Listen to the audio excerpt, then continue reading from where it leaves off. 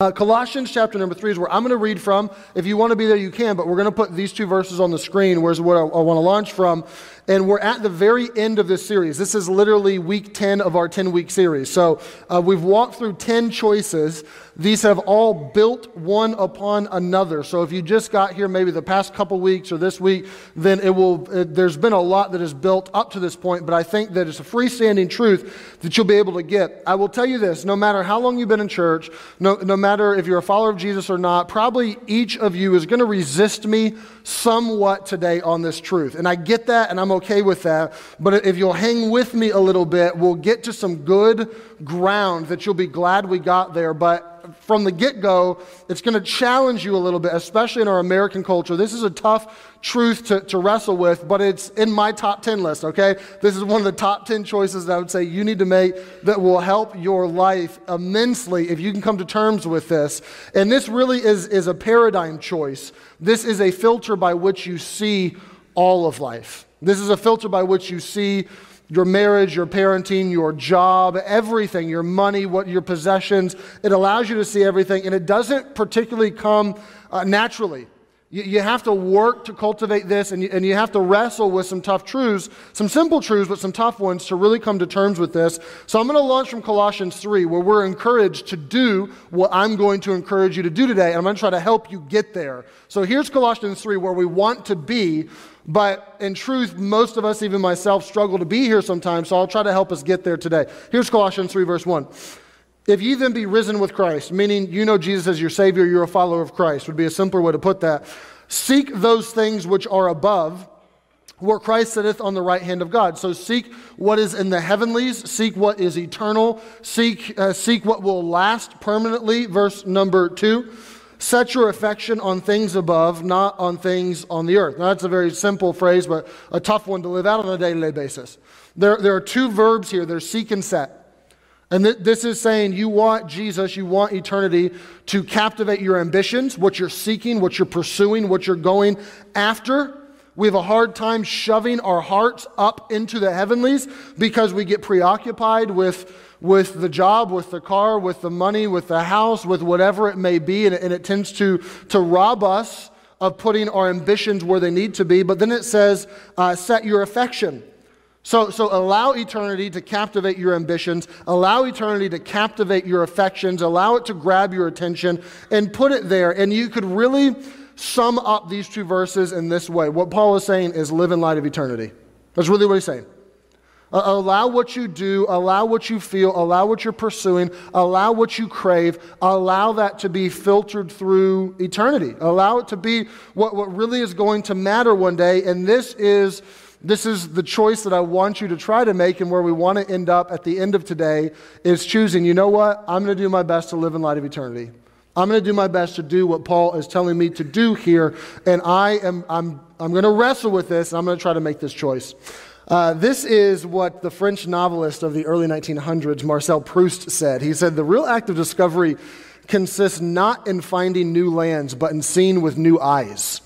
And I would agree with that, and this morning I'm going to try to help you see with new eyes before I encourage you to do something with your new vision. And really this morning the decision begins with allowing a perspective to sink in. It starts with allowing a paradigm to shift and then living out of that. And many that are followers of Christ don't even really come to terms with this and live out of this.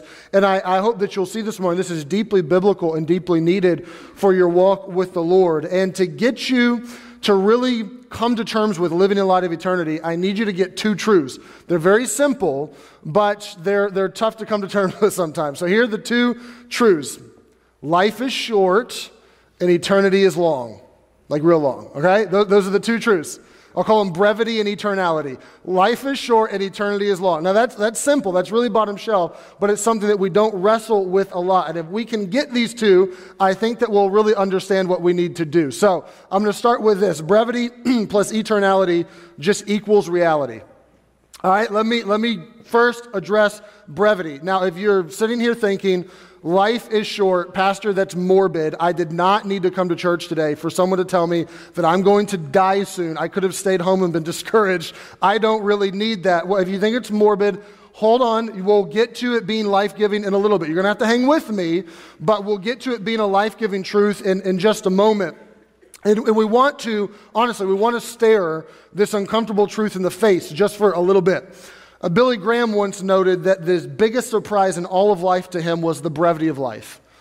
He said, what really surprised me about my life was just how quick it went. And that's the truth. Life is short. It sounds blunt, but the bottom line is you and I are going to die. You're coming to my funeral, or I'm coming to yours, one or the other. The mortality rate has held very steady at 100% for some time now, and that's not going to change anytime soon. Now, you can do all you can to add a few years to your life. You know, you can try to flood your body with antioxidants. You can go sit in an infrared room and detoxify. You can get your lift on. You can eat vegan. You can eat vegetarian. You can eat keto diet. You can eat however you want. I don't care. But the basic truth is it's an inescapable reality that death will come to all of us sooner rather than later, and it will quickly approach. Tozer put it this way. He said that life is like a feverish music rehearsal where we try to learn our instruments as best we can, and just about the time we get proficient, we have to put our instruments down and we can't play anymore. That sounds depressing. I know it does, but there's some accuracy there. That it feels like just about the time I figure out what life is about, I get some wisdom, I'm able to help some people, that it seems like life is approaching its end. And this is a truth, honestly, that's echoed through the pages of Scripture over and over and over again. You would have things like James 4, where this is super blunt, but James writes and says, whereas ye know not what shall be on the morrow, for what is your life? It's even a vapor that appeareth for a little time and then vanisheth away. That's pretty blunt. You don't know what's coming tomorrow. You don't know what is happening. You don't know how your life will change. Some of you this year, your life was altered drastically by this simple truth that life is short. And truthfully, you have to understand that if I'm going to live in light of eternity, I got to get this.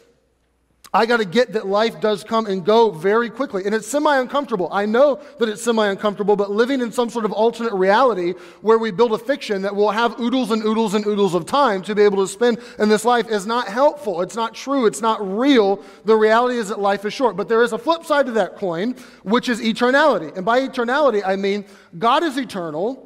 Eternity is real, and we in Jesus are offered eternal life. Now, those are three big concepts that I'm assuming you believe the Bible and you understand what the Bible says. If you don't, if you struggle to wrestle with those, we need to back it up to just the reliability of Scripture, which is not the point of today. But assuming that you believe Scripture is reliable, it teaches very plainly those truths over and over again, that God is eternal, that eternity is real, and that in Jesus Christ, His followers are offered eternal life and can live with Him forever one day. And that's the truth for a Christian, that we may fear our last day, but our last day is actually the birthday of eternity. That really just starts eternity for us, and it's not really our last day. I want you to look at Psalm 90, where I had you turn earlier in the service, and I want to read a few verses with you. And here at the end of the sermon, we'll circle back around to these, but this is Moses at the very end of his journey, writing to us to try to give us some wisdom. And he says, here's what I've learned. And he's going to tell us, basically, God is eternal, and we are definitely not. This is what he's going to say. Look at verse number 1. Lord, Thou hast been our dwelling place in all generations. He says, God, generation after generation after generation after generation, you are there. We are coming and going, but you are there. You're constant.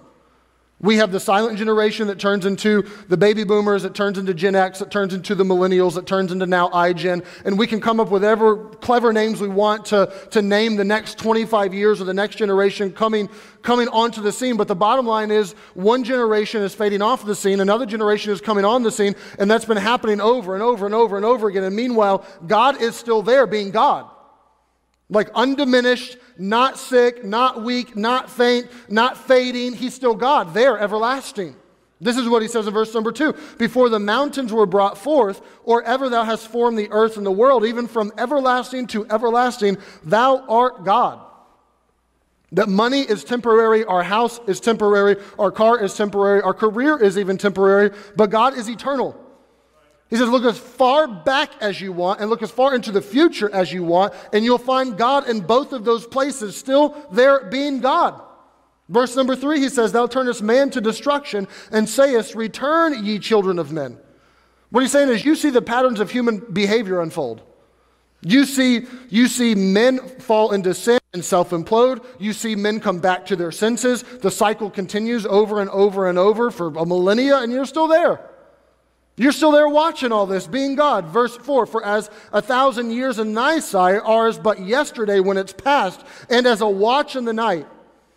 He says, God, you're so everlasting that 1,000 years, a millennia, is like a day to you.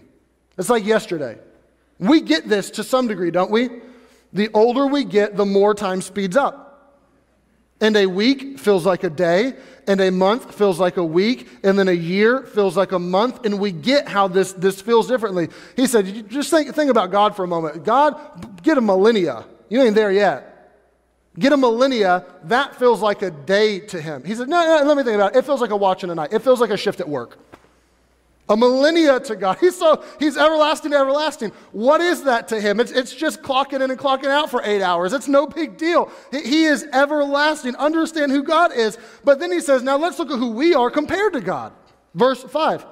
Thou carriest them or us away as with a flood. I love this phrase. They are as asleep. In the morning they are like grass which groweth up. In the morning it flourisheth, and then groweth up, and then in the evening it's cut down and it withereth.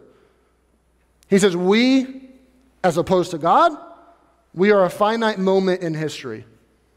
The Bible describes our life as flourishing in the AM and withering in the PM. There's the old adage, here today, gone tomorrow. Biblically, no, here today, gone today. That's how he describes it. He says, we're like a flood that carries us away. It's just the raging waters, just, there we go. He said, we're like asleep. We get that, don't we? You go to sleep and then you wake up, whatever it is, 6, 7, 8 hours later, and you feel like, that was so fast. I wish that could have lasted longer. Did I really sleep that long? Does the clock really say that, right? He said, that's our life. It's like a sleep.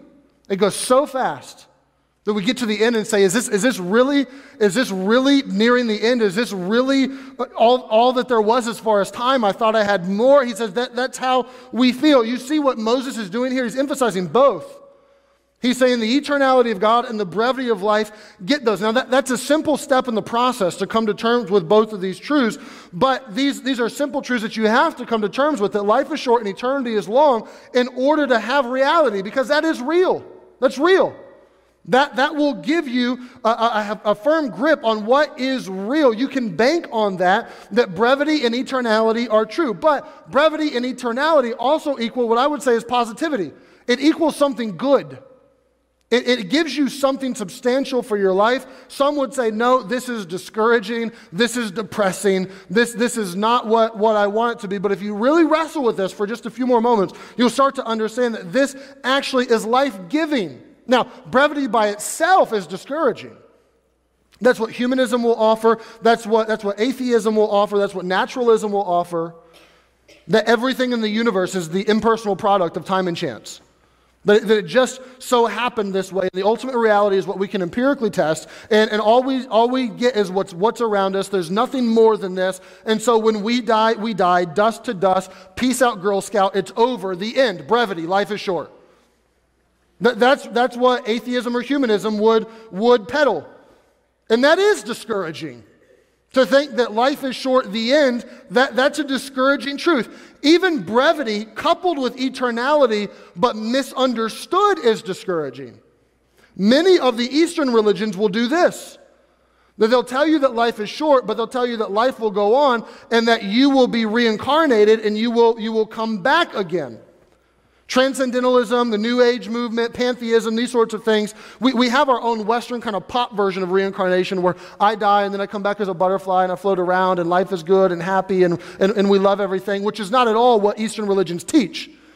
They teach that you will come back, but you will come back on the painful wheel of life over and over and over again. And true salvation is not in reincarnation, but true salvation is ultimately found in being absorbed into the ocean of being, which is just a spiritual version of being annihilated. That's their teaching, which that's discouraging too. That either this lasts for a long time and it's really painful, or I'm annihilated. That doesn't help me at all. That doesn't give me any hope. But when you understand biblically that you have the brevity of life that is short, and you have eternality in God that is real, and you understand what the Bible says about that, then you can find hope.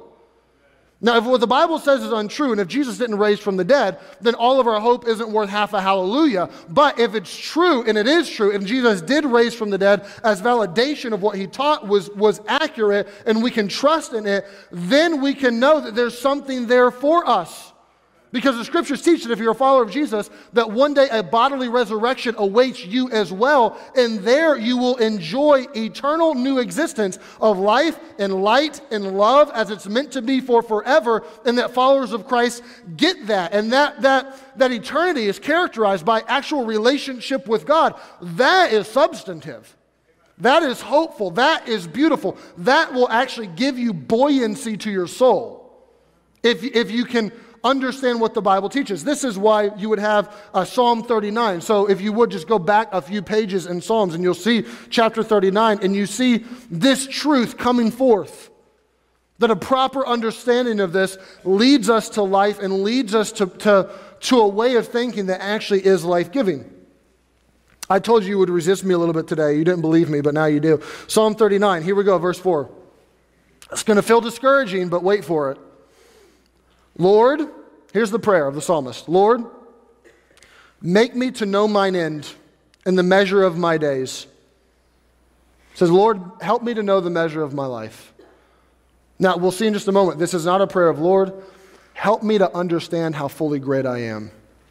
Lord, help me to get in my humanity just how awesome and austere I really am. That's not what he's saying.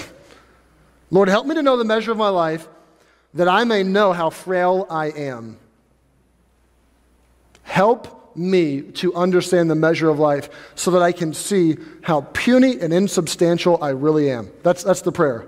You say, God, that feels discouraging. Well, keep reading. Verse 5. Behold, thou hast made my days as an handbreadth, and mine age as nothing before thee. Verily, every man in his best state is altogether vanity. Selah, which means, let me just stop and think about this for a second. He says, the measure of my days, yeah, that amounts to nothing compared to God. What is that? I can't even measure it. It's so minuscule. It's so small. He says, at my very best, I'm altogether vanity. He said, let me pick the best that I have to offer. Let me just go through the inventory of my life and get my best year there. And let me find the year that I was killing it. I was in the prime of life. I was accomplishing what I wanted to accomplish. Things were going great. It was my best year ever. That really won't make a dent in eternity. What is that? What does that amount to? You say, I thought this wasn't going to be discouraging. Hang tight. Verse 6. Surely every man walketh in a vain show. Surely they are disquieted in vain. He heapeth up riches and knoweth not who shall gather them. He said, we're walking around trying to make our little fortunes, trying to stuff our little coffers, trying to build our little war chests. We don't even know where that stuff's going. Life is going to be short and it's going to be over, and who knows who's going to consume that?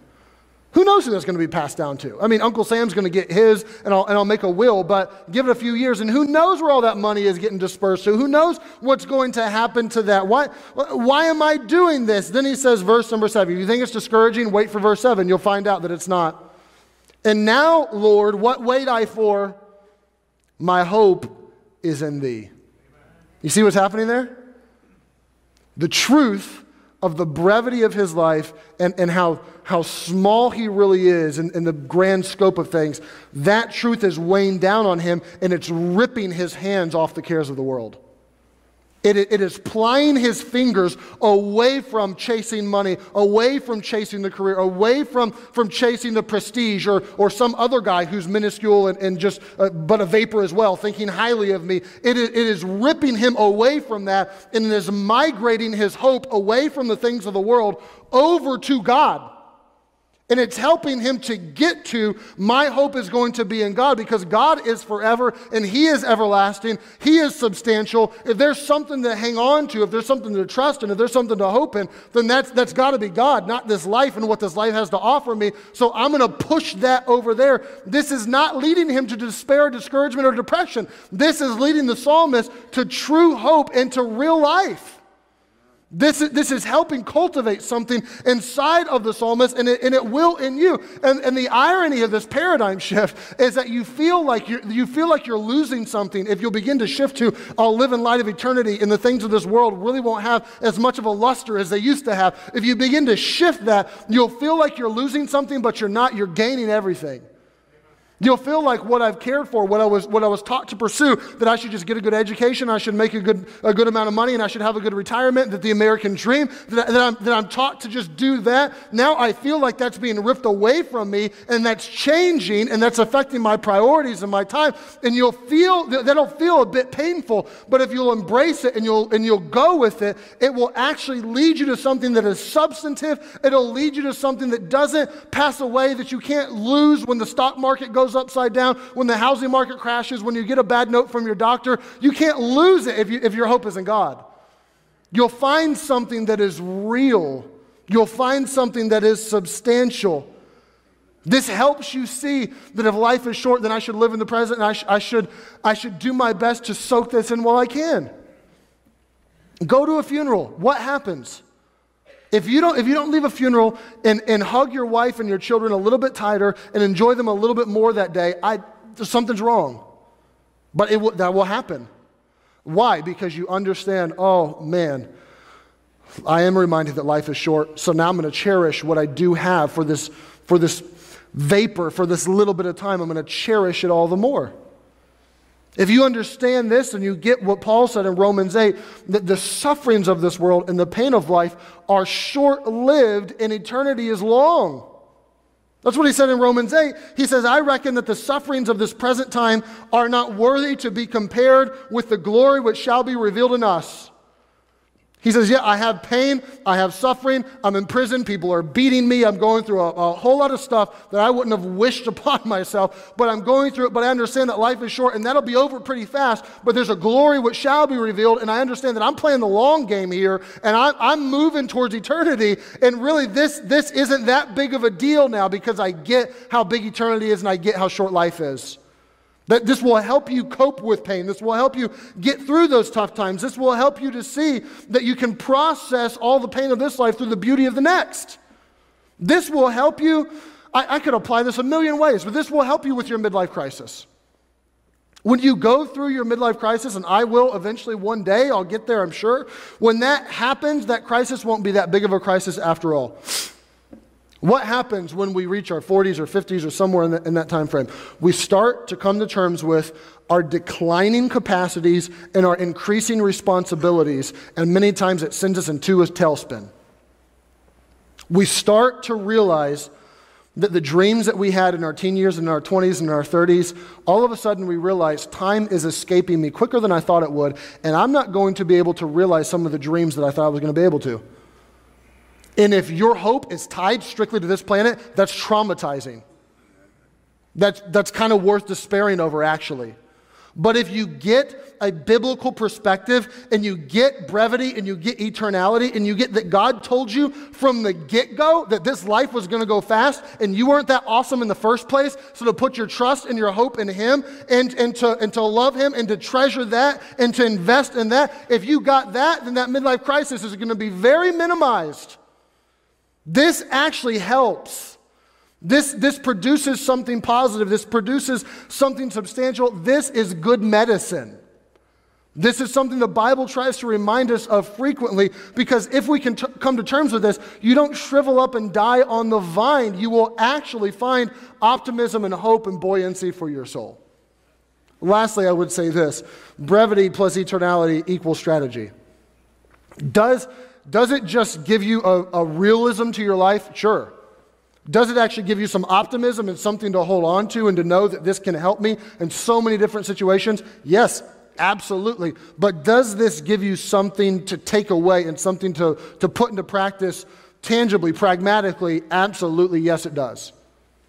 Back to Psalm 90, where we read earlier, where Moses said at the end of his days, God is eternal and He's big, and I'm real small and my life is short. He continues in that passage, and he says in verse number 10 of Psalm 90, the days of our years, they're 70 years and 10. And if by reason of strength, they'd be 70 years. He says, really, we're going to live to be 70-ish. Maybe we're stronger and we live to be 80-ish, but that's about what it will be. Yet, is there strength, labor, and sorrow?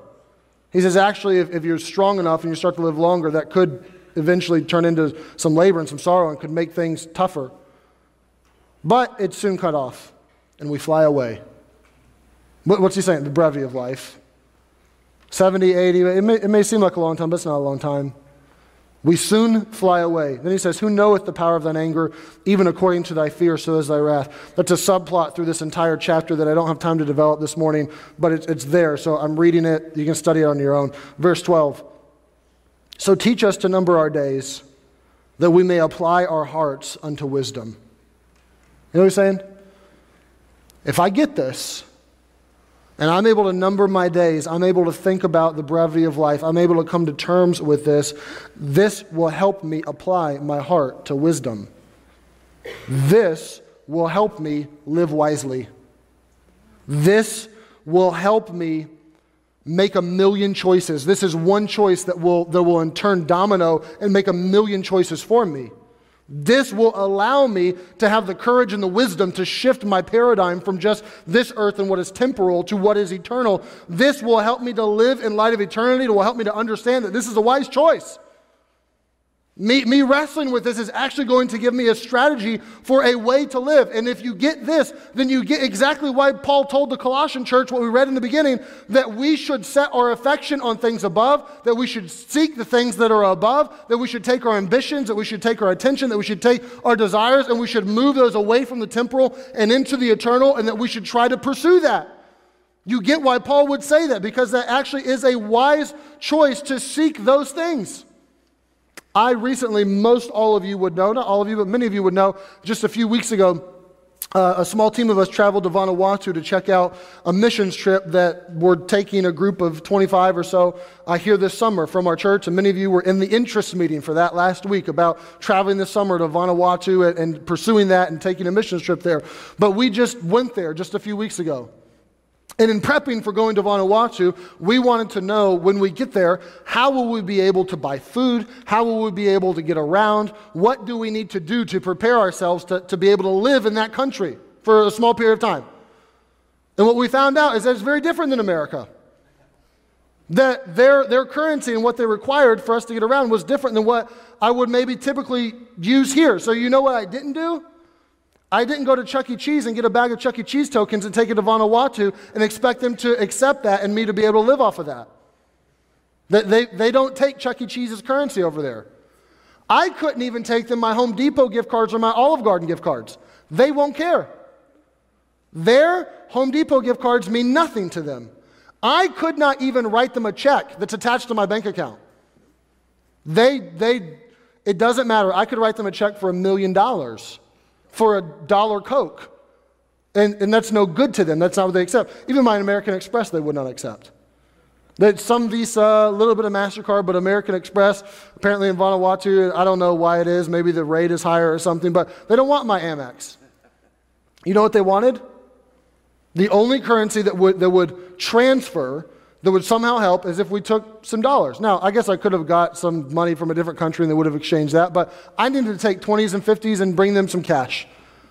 And then that would actually transfer over to the Vatu, and I would have something that would allow me to live in that country after my trip. The unique thing about the Bible is that it tells us exactly how we can invest in eternity and what currency will transfer and what currency will not transfer.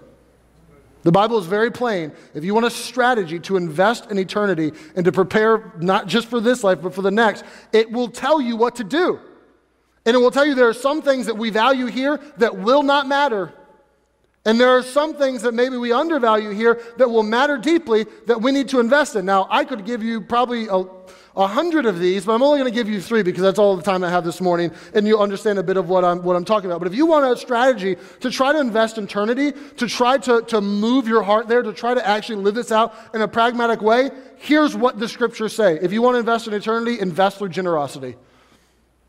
Over and over again, you will find this teaching that what you give with the right motives, if you give it out of a wrong motive, then you get your reward and people see you at the end. But if you give it out of the right motive, then you will actually find that pays dividends for much longer than this life. For example, Philippians 4 tells us, we studied this just a few months ago.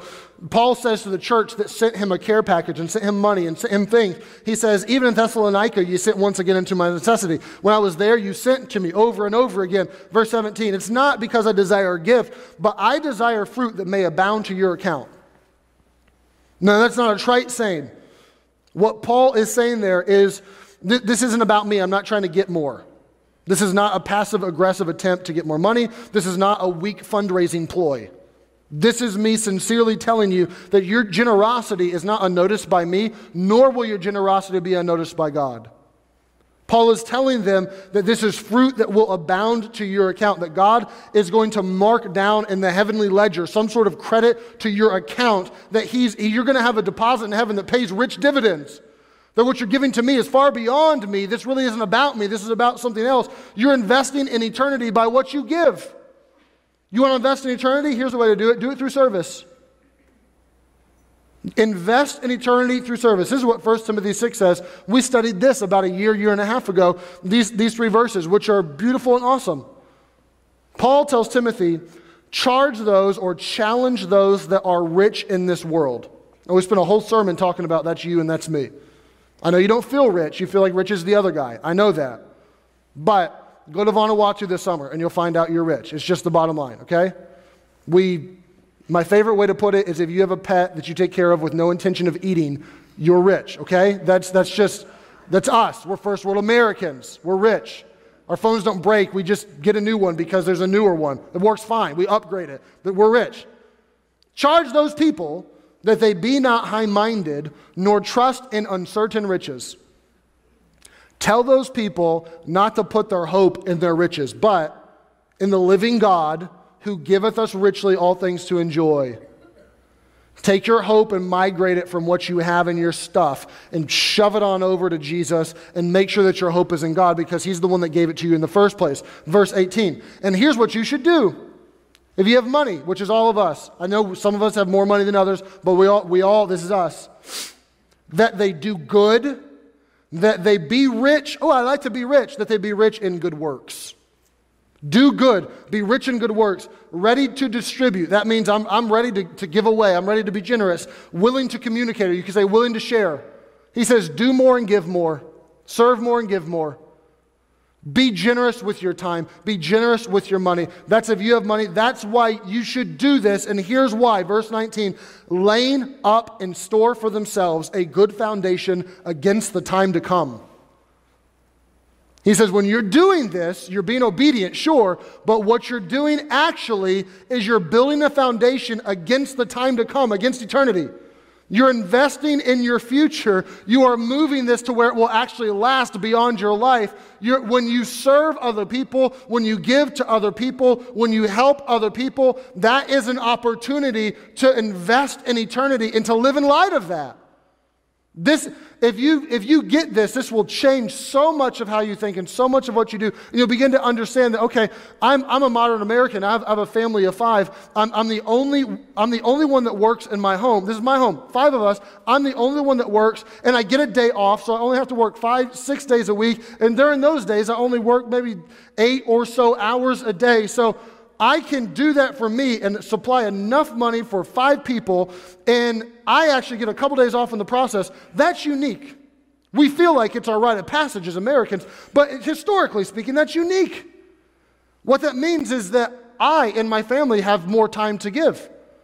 I and my family are blessed financially enough to do that, so now I have an opportunity to either A, load my schedule and load what I do and load what I spend my money on and things that are just temporal and just of this world and pursue that, or I have an opportunity to invest in a greater capacity in eternity. That's what Paul's after. And he's saying, tell those people that have the opportunity to do more and to give more and to go that route, because that will last. And if you do this, the people around you, even Christian people around you, they'll scratch their head at you. You choose to give up the promotion in order to have more time to serve at church or to serve in the kingdom, people won't get that stuff. They may admire it a little bit, but they won't understand. You choose to take your vacation time and go on a mission trip instead of going to Disney World, and I'm not against Disney World, but you choose to do that instead of Disney World, people are going to scratch their head. They may feel that you're somewhat philanthropic, they may tip your hat to you, but they're probably not going to mimic you because they won't get it, because they're not living in light of eternity. But when you start to live in light of eternity, all of a sudden, things start to shape up differently. And understand, by what you give, you invest there. By what you serve and how you help other people, you invest there. I'll give you one more. You invest through sharing the gospel. You sharing the good news of Jesus with other people is investing in eternity. This is exactly what 2 Corinthians 5 says. It says, we are ambassadors for Christ. It's as though God did beseech you by us. It's as though God is talking to people through us when we shared the message of Jesus. It's like God's talking to them, but he is, but he isn't really. It's us that's talking to them. We're his ambassador. We're his representative. We pray you in Christ that be ye reconciled to God. Because here's what he did with Jesus. We sang about that, the ensemble did a moment ago. He hath made him to be sin for us who knew no sin, that we might be made the righteousness of God in him. What this is saying is that you get the opportunity to share the message of Jesus. And in so doing, you get to affect people's eternity.